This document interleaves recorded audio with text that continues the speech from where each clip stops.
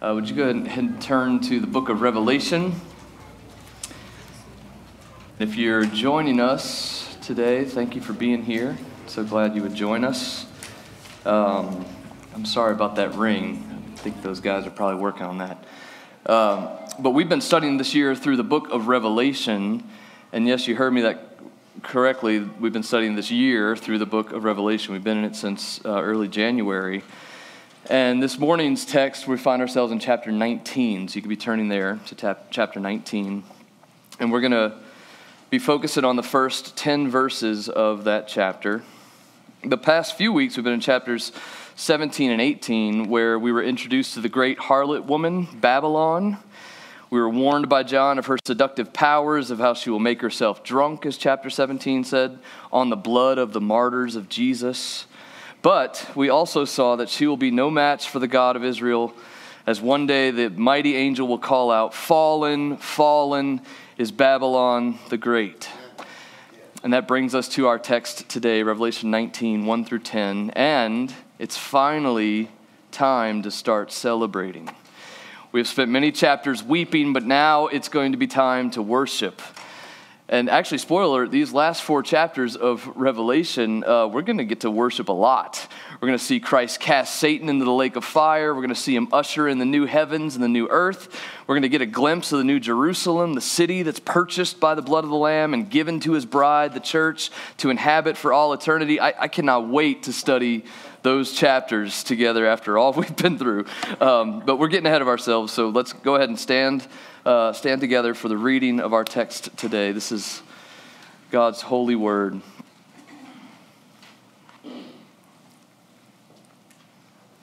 After this, I heard what seemed to be the loud voice of a great multitude in heaven crying out, "Hallelujah! Salvation and glory and power belong to our God. For his judgments are true and just. For he has judged the great prostitute who corrupted the earth with her immorality and has avenged on her the blood of his servants." Once more they cried out, "Hallelujah! The smoke from her goes up forever and ever." And the 24 elders and the 4 living creatures fell down and worshiped God, who was seated on the throne, saying, "Amen, hallelujah." And from the throne came a voice saying, "Praise our God, all you his servants, you who fear him, small and great."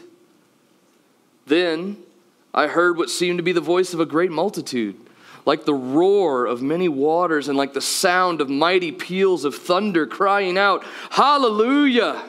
For the Lord our God, the Almighty, reigns.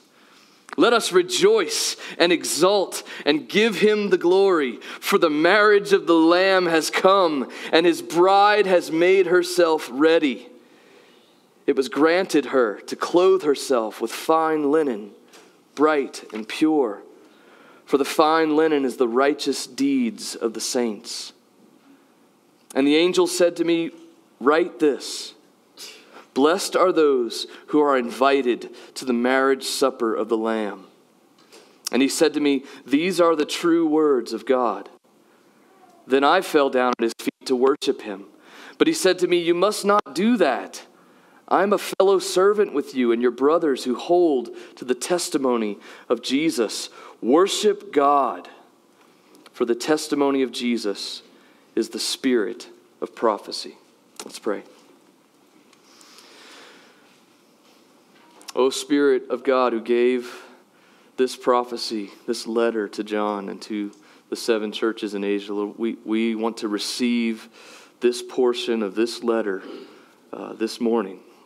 And we don't want to receive that just from Eric Schmaltz's mouth, Lord. We want to receive that from your heart, Lord. And so as we consider your word, as we open this word to our souls, would you open our souls to this word, Lord, and speak to us, Lord. Change us, correct us, encourage us, Lord. Do this work. Give us faith as we hear your word preached.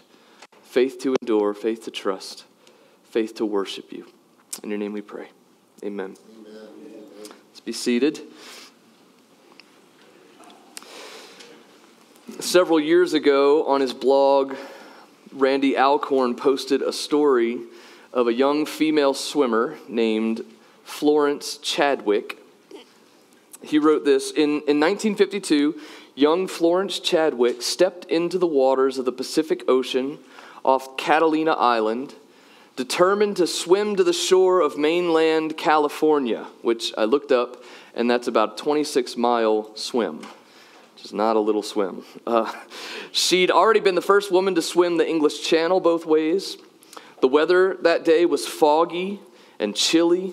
She could hardly see the boats accompanying her. Still, she swam for 15 hours. When she begged to be taken out of the water along the way, her mother, in a boat alongside her, told her she was close and that she could make it. But finally, physically and emotionally exhausted, she stopped swimming and was pulled out of the waters. And it wasn't until she was on the boat that she discovered the shore was less than a mile away. At a news conference the next day, Randy says, Florence said, "All I could see was the fog. But I think if I could have just seen the shore, I would have made it."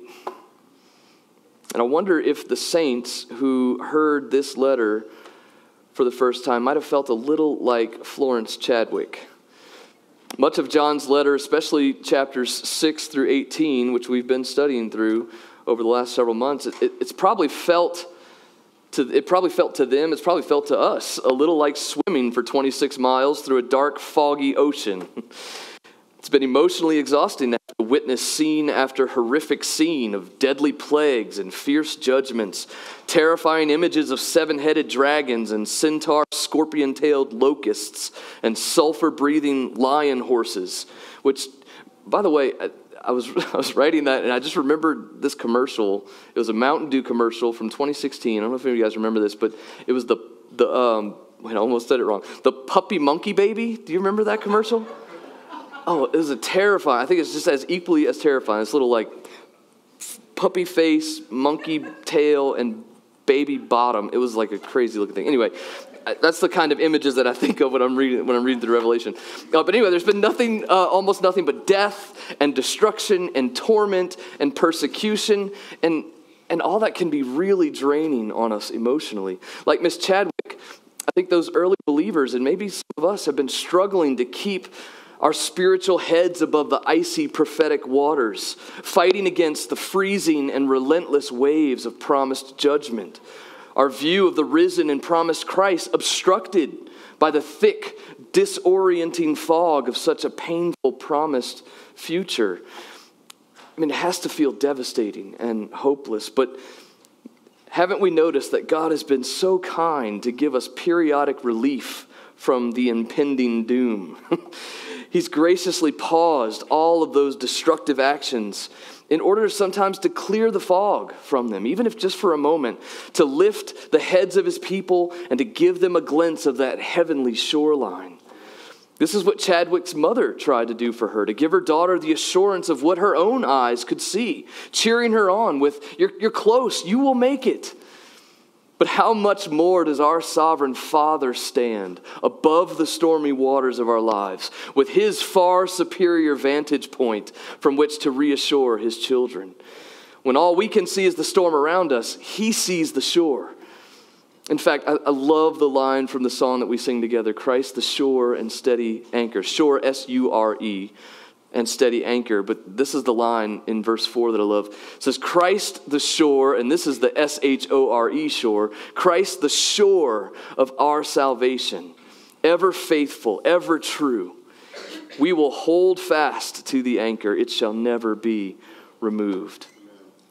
Chadwick didn't succeed in what she had set out to do that chilly morning in 1952. But just 2 months later, she attempted the swim a second time.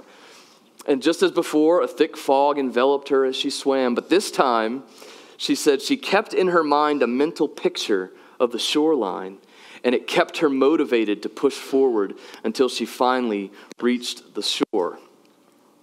So I believe that our text this morning that we're going to study, I think that this was given to the Apostle John as a sort of motivating mental picture, a glimpse of that eternal shoreline, if you will, to keep assuring the churches in Asia Minor and we believers today of God's promise to see his people all the way home. So I want to begin this morning by first going back a bit to remember what John has witnessed up to this point in this letter. We're not going to rehash everything, but just starting back in chapter 6 with the breaking of the first seal, we have seen almost nothing but utter chaos and destruction unleashed on humanity. Scene after scene we've seen. Then we move all the way to chapter 17, which we studied just a couple of weeks ago, and John is told by an angel that he will be shown the judgment of the great prostitute. The angel proceeds to bring him before a beautiful woman arrayed in purple and scarlet and adorned with gold and jewels and pearls. John's told that the image of this adulterous harlot is actually an allusion to the great city Babylon, who will seduce the nations with her immorality and riches. But just when it seems like all is hopeless and Babylon will win, Almighty God in his holy vengeance, he brings her down. In chapter 18, verse 2, it says, "Fallen, fallen is Babylon the Great." That's what the mighty voice of the angel cried out. And oh, what relief those saints must have felt to hear those words. I want us to read a little bit of chapter 18, but as I read this, we're gonna read starting in verse 22 and just read to the end of that chapter. But as I read this, I thought it'd be good for us to just close our eyes. I'm going to read this. I just want your imagination to kick in as best as it can right now at 10, 11 o'clock in the morning. But just close your eyes and listen to the imagery that's described here. Starting in verse 21. Then a mighty angel took up a stone like a great millstone and threw it into the sea, saying, "So will Babylon the great city be thrown down with violence and will be found no more. And the sound of harpists and musicians, of flute players and trumpeters will be heard in you no more. And a craftsman of any craft will be found in you no more. And the sound of the mill will be heard in you no more. And the light of a lamp will shine in you no more. And the voice of bridegroom and bride will be heard in you no more. For your merchants were the great ones of the earth, and all nations were deceived by your sorcery. And in her was found the blood of prophets and of saints and of all who have been slain on the earth." Nothing left. Emptiness, stillness, darkness, deadness, silence. And then, and you can open your eyes if you haven't done that already. And then the very next verse we see, or we hear, we see Revelation 19:1. This is how John starts it. "After this I heard," he said. So after this fall, he hears. Notice, John doesn't see what's about to happen. He tells us that he hears it. And that's important because we just got finished seeing that all, it's almost like the whole scene of Babylon, it fades to black and there's nothing there. Then all of a sudden there's this piercing sound that John hears. He tells us that it's this sound that Revelation. I'm sorry, I got myself confused. Next verse. After this I heard, notice how John doesn't see. All right, so after this I heard what seemed to be the loud voice of a great multitude in heaven. That's verse 1. After this I heard what seemed to be the loud voice of a great multitude in heaven. John tells us that the silence that was preceding the fall of Babylon, it's shattered by the deafening chorus of heavenly voices. And actually, these voices, this isn't the first time we've heard from this heavenly choir. If you remember, we were introduced to them back in chapter 7.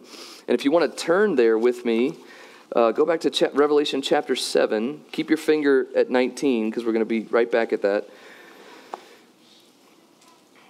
But verse 9 of chapter 7, John told us this. "After this I looked, and behold, a great multitude." So there's that same great multitude that no one could number, from every nation, from all tribes and peoples and languages, standing before the throne and before the Lamb, clothed in white robes with palm branches in their hands, and crying out, sounds kind of familiar, crying out with a loud voice. And what are they saying? What's the song that they're singing? Salvation belongs to our God, who sits on the throne, and to the Lamb. And go back to chapter 19. And what do we find? The same choir singing the same glorious song, except this time they begin with a different kind of exclamation. This time they say, hallelujah! Salvation and glory and power belong to our God. Now that word hallelujah, that's a word that's transliterated from Hebrew. I didn't know what transliterated means as I was studying through this thing, but I found out transliterated means, well, actually, we have a lot of words that are transliterated into our English language. Words from the French language like croissant and rendezvous, and words from German like kindergarten and delicatessen. These are all transliterated words. They're words that are from the original language that we've just adopted into our own language. We haven't translated them into a word in English. And so that's what hallelujah is. It's actually the combination of two Hebrew words. The words hallelu, which means praise, and the word Yah, which is short for Yahweh, or the Lord, the name for the Lord. So hallelujah literally means praise the Lord. And it's a word that isn't found anywhere else in the entire New Testament. There's a few places that it is in the Psalms, but in the entire New Testament, it's only here in this chapter, and it's here 4 times, and I think that's intentional. Maybe I can do we have any kids left in here? If you're a kid, can you raise your hand? Well, I mean, I guess lots of us are kids. All of us probably are kids. But I mean like young kids. Yeah, I see a few young kids. All right, maybe I can get you guys to help me. So I have a question for you. If we just had 4th of July a couple weeks ago, if you are at a 4th of July fireworks show, how do you know if the fireworks show is about to end? Who can answer that? How do you know? Anybody? Just shout it out. What? Yeah, so how do you know that it's the finale? How do you know that? What happens? What's different than the rest of the show? Noise, okay, yeah, noise. What else? The flag? Somebody say the flag?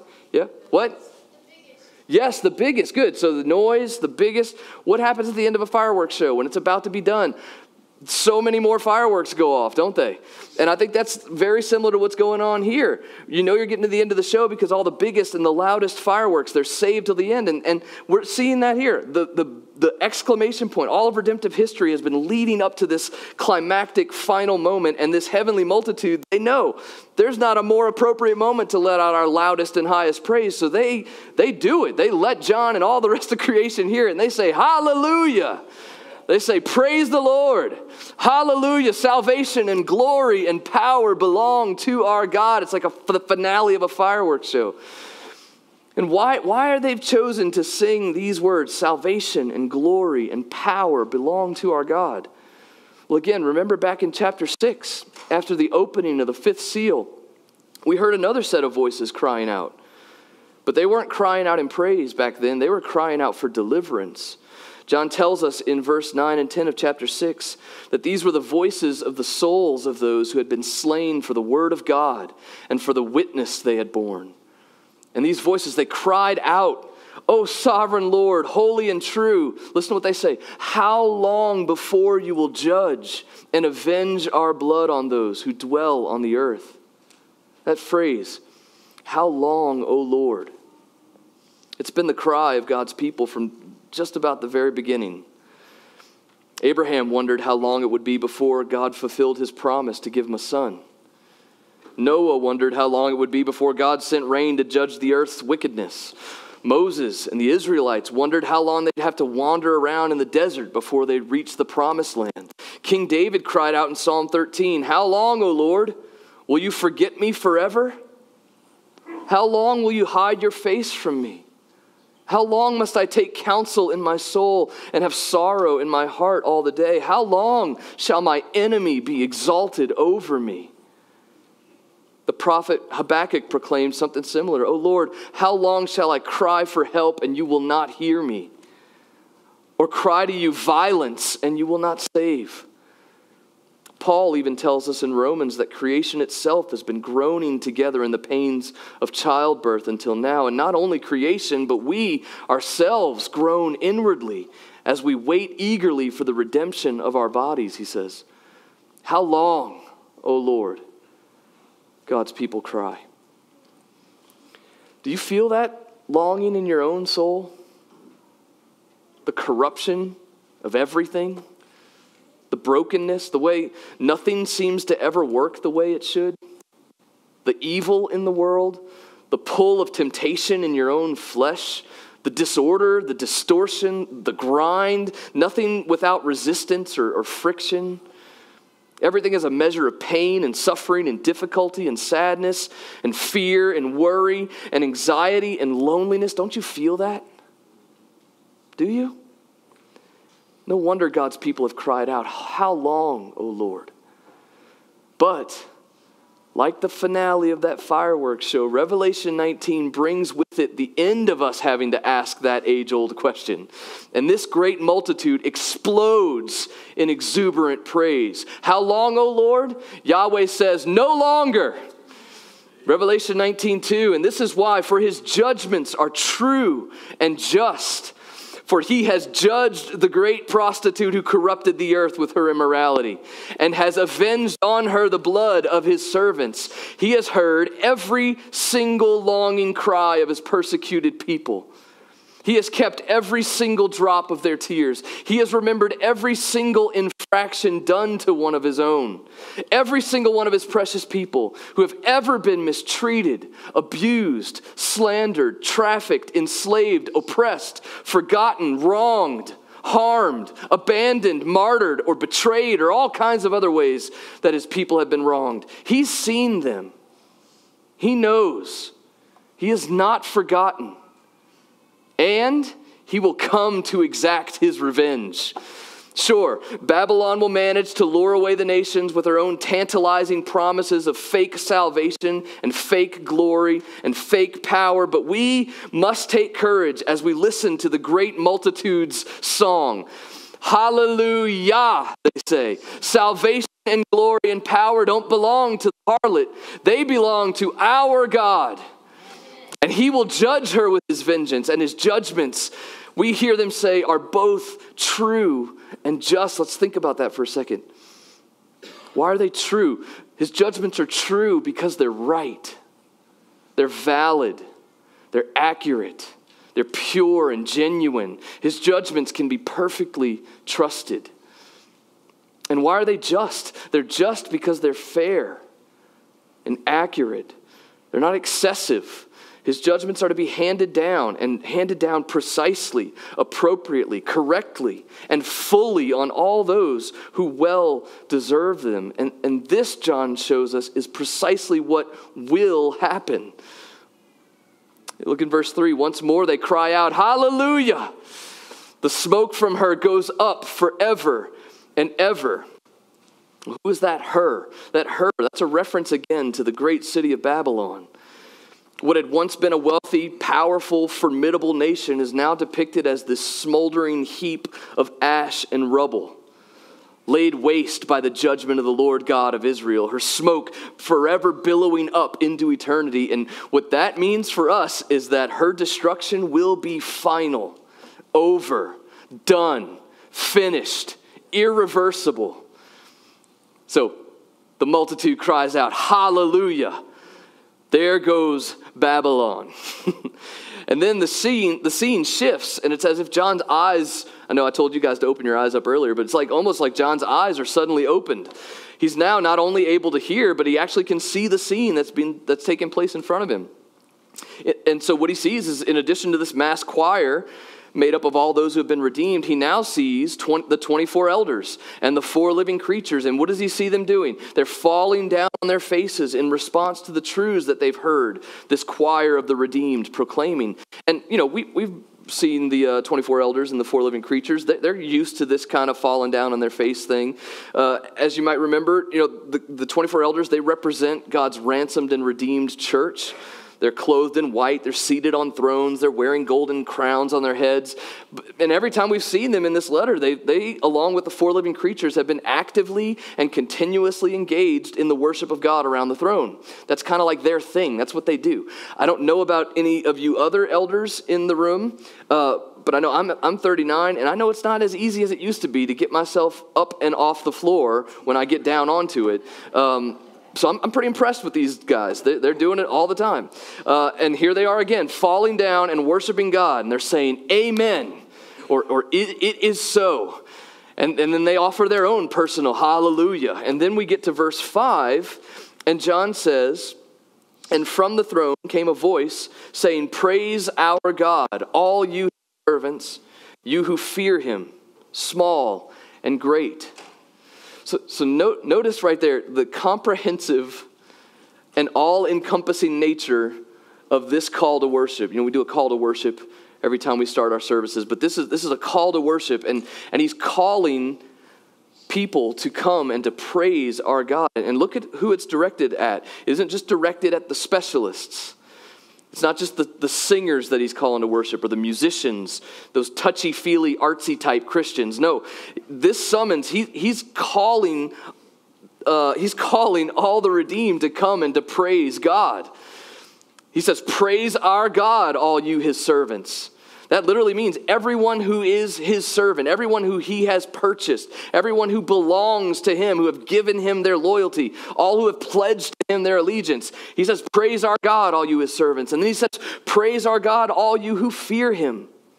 This isn't the kind of like run away and hide fear that you might feel in the face of a predator. It's a fear that, as Charles Spurgeon says, leans towards the Lord because of his very goodness.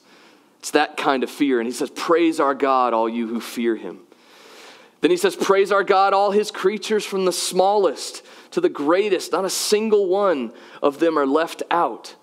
All are commanded to join in the praise of God. All who have received his grace. All who have had their sins mercifully forgiven. All are invited and encouraged to sing a song of praise. Let's just stop there for a second. That's instructive to us.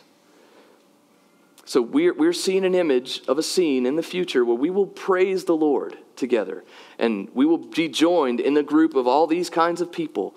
And we won't be singled out for our skill, our vocal skill, or our lack of vocal skill. We'll be called on by the Lord to praise him. And what we get to do every time that we show up here at church on a Sunday morning, and whoever's leading us in singing, like Stephen did this morning, will call us to worship, we get to practice for this moment. So we get to remember that we are the ones who have been redeemed. We have been called by these saints who are in the future, who are calling out to us from the future saying, you're going to come and you're going to get to shoot off fireworks. You're going to get to say hallelujah. So I just wonder, what about you? How do you approach that moment when we gather on Sunday mornings? When you hear the call to worship, do you listen? Do you listen for your name to be called? Do you, as Alan preached a few weeks ago, do you have a song to sing when we gather here? You do. If you're redeemed of the Lord, you do have a song. And maybe it's not a song that comes out in tune, but it's a song that the Lord has given to you and to you uniquely. And to you universally, all of us, we have the same song that we sing. And God wants us to sing and to take full advantage of the time that we get to spend together on Sunday mornings, practicing and rehearsing this praising of the Lord.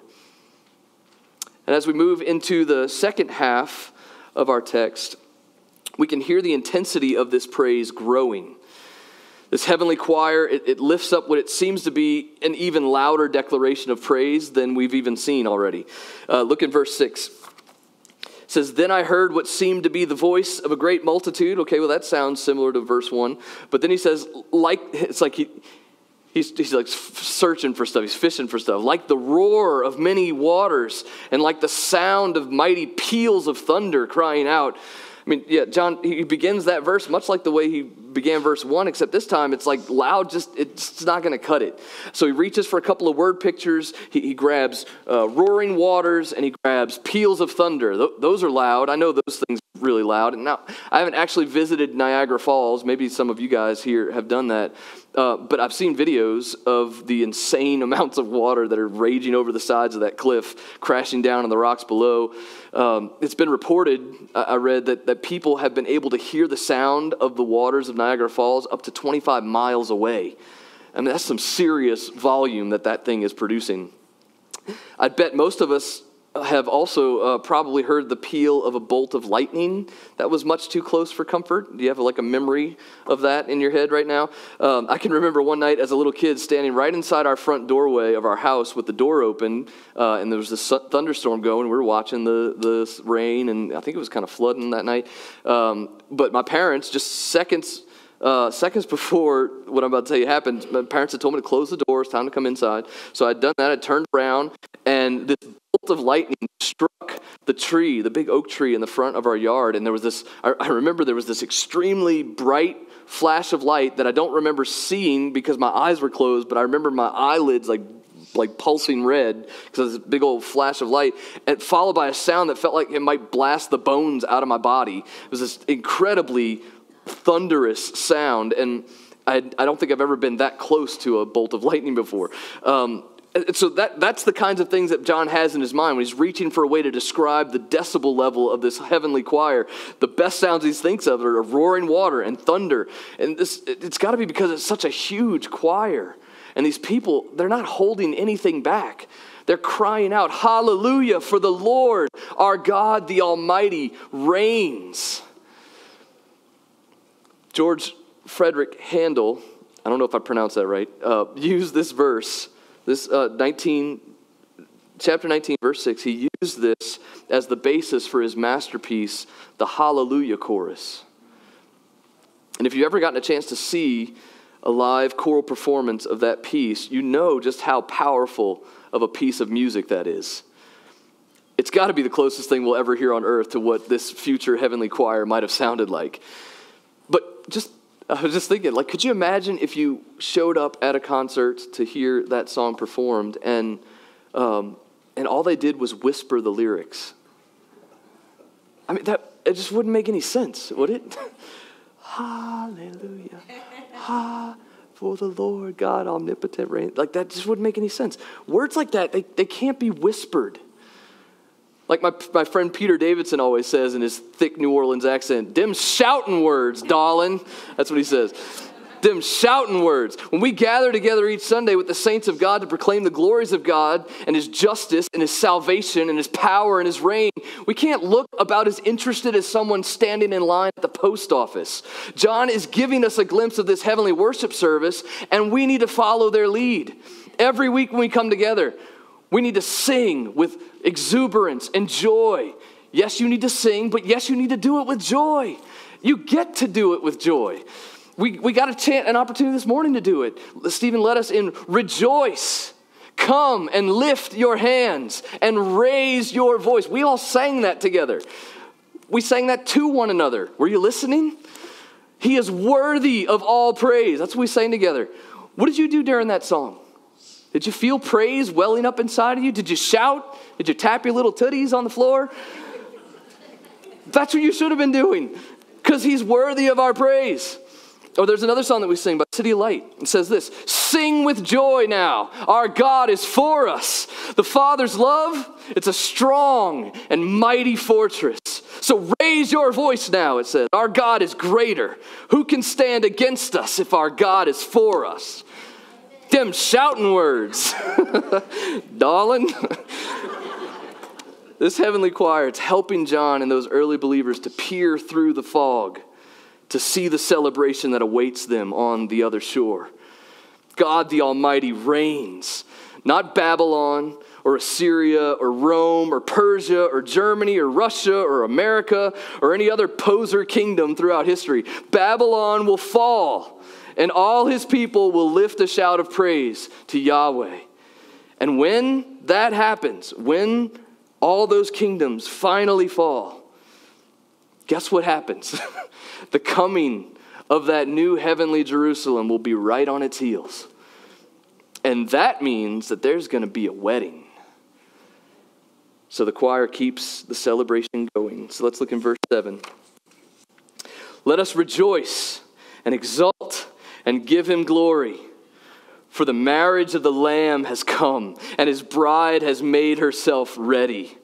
It was granted her to clothe herself with fine linen, bright and pure, for the fine linen is the righteous deeds of the saints.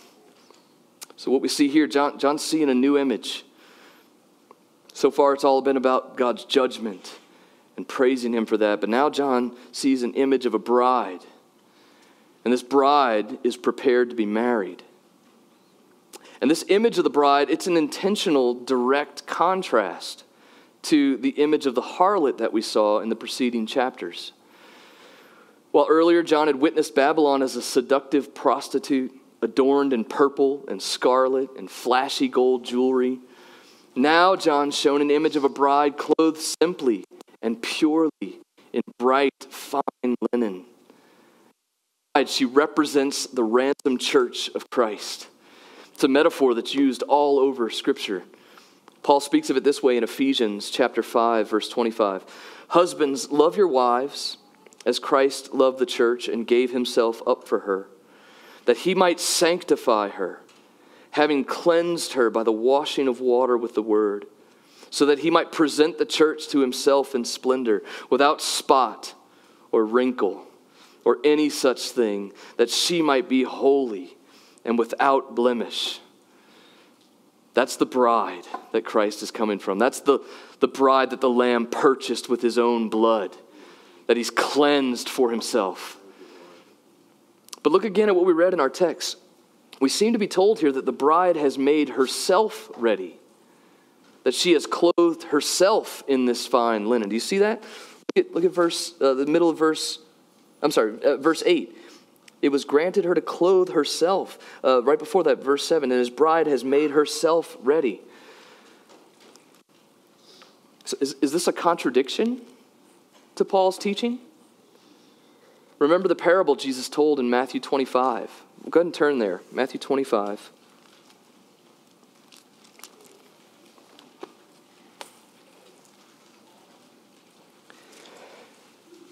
Let's listen to this parable Jesus told. Then the kingdom of heaven will be like 10 virgins who took their lamps and went to meet the bridegroom. 5 of them were foolish and 5 were wise. For when the foolish took their lamps, they took no oil with them. But the wise took flasks of oil with their lamps. As the bridegroom was delayed, they all became drowsy and slept. But at midnight there was a cry, "Here is the bridegroom, come out to meet him." Then all those virgins rose and trimmed their lamps. Then the foolish said to the wise, "Give us some of your oil, for our lamps are going out." But the wise answered, saying, "Since there will not be enough for us and for you, go rather to the dealers and buy for yourselves." And while they were going to buy, the bridegroom came, and those who were ready went in with him to the marriage feast, and the door was shut. Afterward, the other virgins came also, saying, "Lord, Lord, open to us." But he answered, "Truly I say to you, I do not know you." Chilling words. Watch, therefore, for you know neither the day nor the hour. We don't know when the bridegroom's going to come, so we must be ready. And there's a real sense in which it is our responsibility to make ourselves ready for his return, to clothe ourselves in these fine linens, which are righteous deeds, and not to be clothed with unrighteous ones.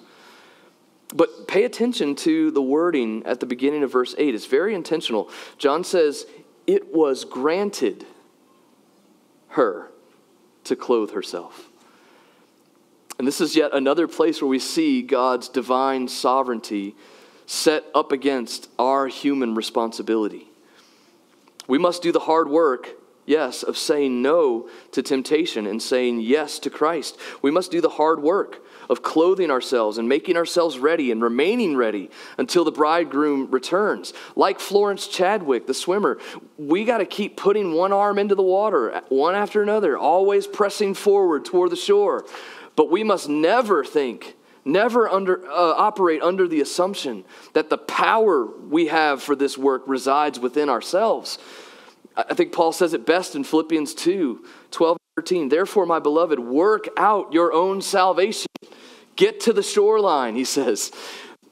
But then he clarifies, for it is God who works in you, both to will and to work for his good pleasure. So what that teaches us, and what I think this passage is reminding us, is another glimpse of this, is that God supplies the will and he strengthens us for the work. We will use the will and the strength that he supplies to make ourselves ready for his return, yes, but it's his will and it's his strength that we work from, and it's all for his good pleasure, the good pleasure of the bridegroom.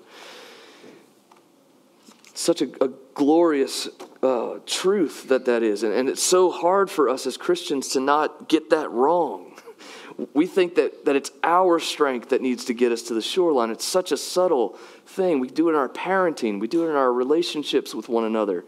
We do it in the way that we relate to God. We think that it's our effort or our resolve that's going to make God lean toward us. But that's why we need this. We need to remember God grants us righteousness. It's granted us to be clothed with this. There's one final scene that we see in verse 9 and 10, and it's this exchange between John and the angel. Let's read that together. The angel said to me, write this, blessed are those who are invited to the marriage supper of the Lamb. And he said to me, these are the true words of God. Then I fell down at his feet to worship him. But he said to me, you must not do that.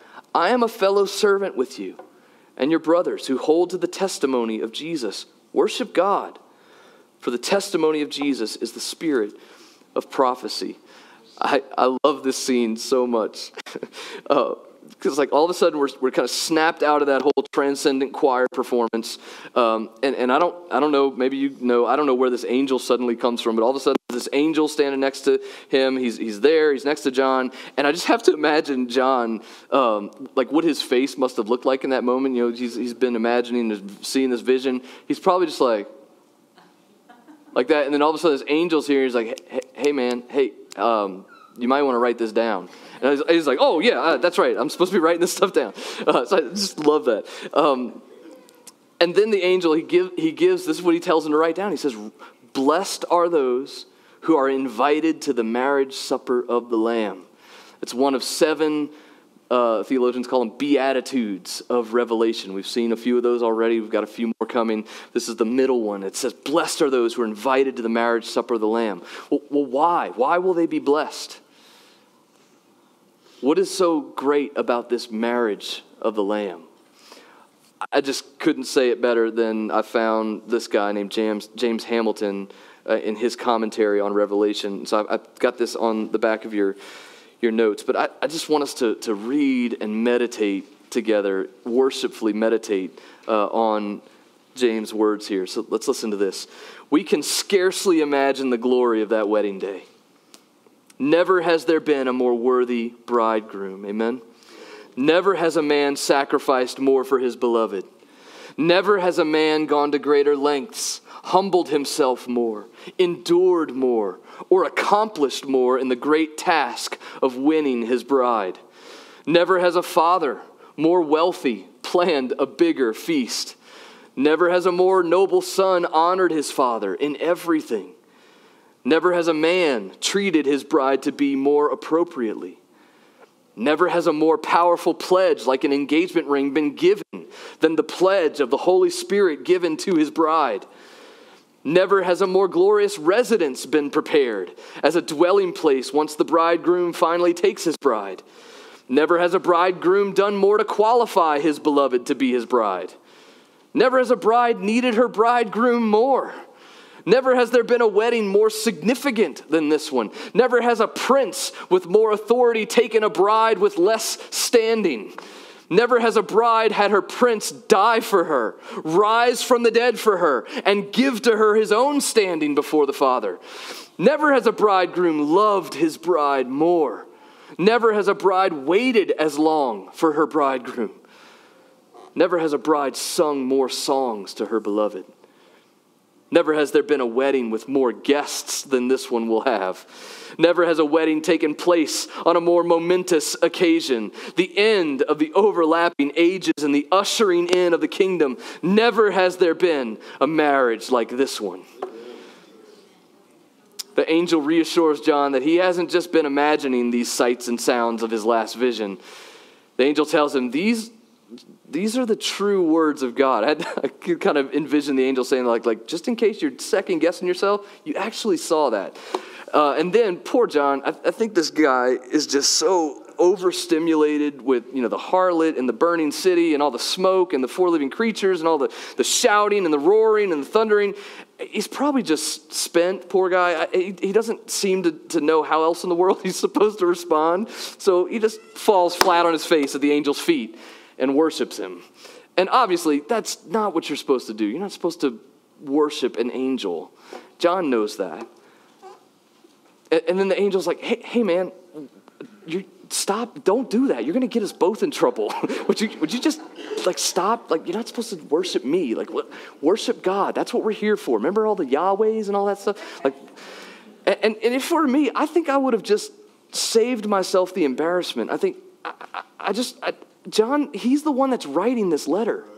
The pen is in his hand. He doesn't have to say, and I fell down at the feet of the angel and worshiped him. And he had to correct me. He doesn't need to do that. Why does he do that? There's a point. This is God's word. Everything has a point. I think in humility, John leaves that there intentionally to underscore everything he's been learning and everything he wants his readers to learn as well. Worship God. John Piper says this, that's what the whole book of Revelation is about. That's the point of all of God's judgments, all God's dealings with the world, all God's plans for history from beginning to end. They have this one goal: worship God. Don't worship the wealth of Babylon. Don't worship the power of Babylon. Don't worship the pleasures of Babylon. And don't even worship the holy messenger who brings you the news that Babylon has fallen forever. Worship God. And that is exactly what John means when he closes with this obscure phrase at the end of verse 10. For the testimony of Jesus is the spirit of prophecy. What in the world does that mean? Couldn't you just tell it to us plainly, John? But if you think about it for a second, what this means, all the prophetic writings, all the prophets who have spoken the words of God to his people throughout history, all the promises that have been foretold, John reminds us what they've all been for. He says the spirit of prophecy, its very point and purpose is to testify to Jesus. Worship God, he says. So, in conclusion, what do we do with this passage? How should we respond? How should it make a difference in our lives this coming week, or maybe just in the next couple of moments? What is it inviting us to do? I think there's just two quick takeaways. First takeaway, be ready. We saw that in the text, didn't we? Be ready. Make yourself ready. And I think what that means is wake up. Take this life seriously. Stop lusting after Babylon and her riches and power and pleasures. The bridegroom, he's coming, and you don't want to be left without oil in your lamp. So work out your salvation with fear and trembling. Take it seriously. Stop messing around. And I'm speaking mostly to the believers there, but I'm also speaking to unbelievers. If you're here and you do not profess faith in Christ, you have not submitted your life to Christ, you remember that beatitude we heard? Blessed is the one who is invited to the marriage supper of the Lamb. You've been sent an invitation. Have you checked your mailbox? There's a little note at the bottom of that invite. It says RSVP, repent and believe. So if you're an unbeliever, that's your call. That's the response that God calls you to. Repent, believe in him, be ready. And believers, let's stop trusting in our own power. But let's keep fighting, keep working, keep saying no to sin, keep saying yes to righteousness. And then I think the second thing that we can do in response to this is the way we ended the sermon. Worship God. All throughout these 10 verses, the worship of God has been taking place. And so how can we respond to worship God? Well, in a moment, the worship team is going to come up, and we're going to have an opportunity again to sing together. And you remember all the stuff that we talked about in the message. There's opportunity for us to actually open our mouth and sing. There's opportunity for us to rejoice. We can lift our voice. We can raise our hands. We can move our feet. We can shout and dance and smile.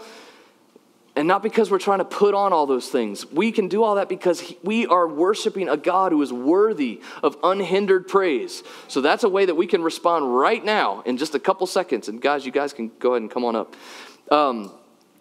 But more than that, our life is not supposed to just be about singing kumbaya to the Lord. I don't even know what that means, kumbaya.